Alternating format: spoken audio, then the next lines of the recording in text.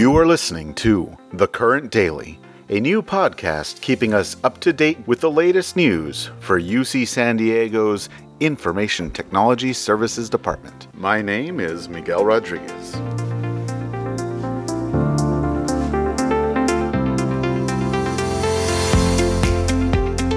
It is Friday, May 1st, or May Day, as I affectionately call it, and that means different things to different people. If you're a traditionalist, you recognize it as the ancient festival of spring and a current spring holiday in many European cultures. Dances, singing, and cake round out the festivities. If you've ever wondered what a maypole is, wonder no more. It's a tall wooden pole, as the name suggests, that one dances around with glee. So if you've got a burning desire to dance around the maypole, today's the day to do it. Where does this tradition come from? Like all the best traditions, we can trace it back to Germanic paganism of the Iron Age. I do hope everything I stated above is at least partially true. Full disclosure, I'm reading straight from Wikipedia by way of Mark Herzberger. Threw you under the bus there, Mark. Or perhaps on May Day, you chant, "Workers of the world unite." In more modern times, May 1st has been designated as International Workers' Day. Many countries worldwide celebrate it as their version of Labor Day. It's not a big deal here in the US, but if you've ever been traveling in Europe on May 1st and encountered rolling transport strikes across airlines, trains, and metro systems, then I feel your pain. Things got real during Blut Mai, Bloody May, on May 1st, 1929, when vicious clashes went down between Communist Party members and police on the streets of Berlin. As it happens, Blut Mai is a rather central plot point on Babylon Berlin, a not half-bad series on Netflix. It's not all fun facts about May 1st on this podcast, though, because the Employee Pulse Survey results are in. You may remember seeing a very short 3-question survey that has been making the rounds regarding how everyone has been doing with full-time remote work. Well, the results are in, and with 45 respondents, we have a small glimpse into how these IT services staff members view their transition. Now, being that we are a data-driven folk, it is important to remember that these results are anecdotal and do not represent the entire IT services staff population. That said, they do give us some idea of how things are going, and here are the highlights of what we saw. Overall, the transition to full-time remote work has been, drumroll please, easy to somewhat easy, with a large majority of respondents, 80% in fact.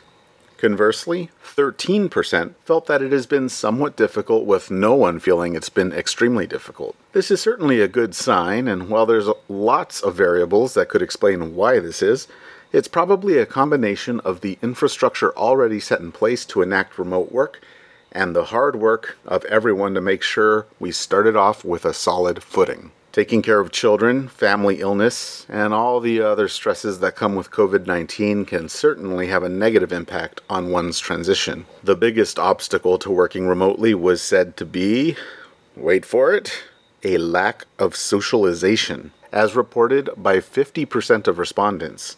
Let's face it, despite the stereotype of tech people being largely introverted, we are social creatures, and we enjoy each other's company. And as a parent, I can firmly say my toddler loves to socialize quite loudly when I'm on Zoom, which is why 18% of respondents said having children at home during the workday also plays an obvious challenge in getting your work done. Workstation equipment lacking at home resonated with about 10% of respondents because, well, who doesn't want their extra wide monitor back? And finally, taking care of sick loved ones certainly played a small but significant role. Of special note, a few respondents did mention a lack of work-life balance where work all too frequently spilled over into their evenings. There were some, though, that felt there was no obstacle to their remote work at all, so we see a lot of different perspectives here. And last but not least, the greatest benefit about working remotely was, dramatic pause, saving on commuting costs. as answered by 33% of respondents, who were presumably spending less time in traffic in their cars, saving on gas, and putting less wear and tear on their cars. I can relate to this one, as I do believe I saved about $275 in gas in the month of April alone. That alone is a big win. And as you can guess, that time is being put to good use, with 20% of respondents seeing more time to spend with loved ones as their greatest benefit with remote work. An additional 20% stated that remote work being more conducive to their lives was their greatest benefit. Also, some folks mentioned 2 other compelling benefits that cannot be missed, which included not getting COVID-19, no argument for me on that one, as well as increased productivity as the result of fewer distractions and interruptions. So very true. And that is how some of us are feeling about working remotely. Don't worry, this won't be the last time we visit the topic. For more details on the survey results, just go to The Current. Again, a special thanks to all those who took the survey.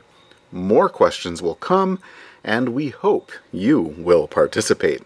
Remember, the more you share, the more we know, and the more we can make things better. Or, as G.I. Joe told me throughout my childhood, knowing is half the battle. Do you like what you're hearing on this podcast? Please let a fellow IT services staff member know so they don't miss out. Also, if you want to be notified as soon as the podcast is posted, watch the podcast page on The Current. If you don't know how to do that, instructions for watching a page are posted there. Most importantly, if you have something to share or an idea for me to include here, you can submit it to the email its-podcast@ucsd.edu. If you join me on Zoom, you could actually be on the podcast. Again, don't be shy. We want your voices here. This is a podcast not only for ITS, but by ITS to help keep us informed and connected. And don't forget, we are now available on SoundCloud, Podbean, iTunes, Spotify, and Stitcher. Links to our profiles are still on the ITS Podcast Collab page. It has never been easier, so subscribe today. And that is it for today. Remember to listen to the next episode of The Current Daily.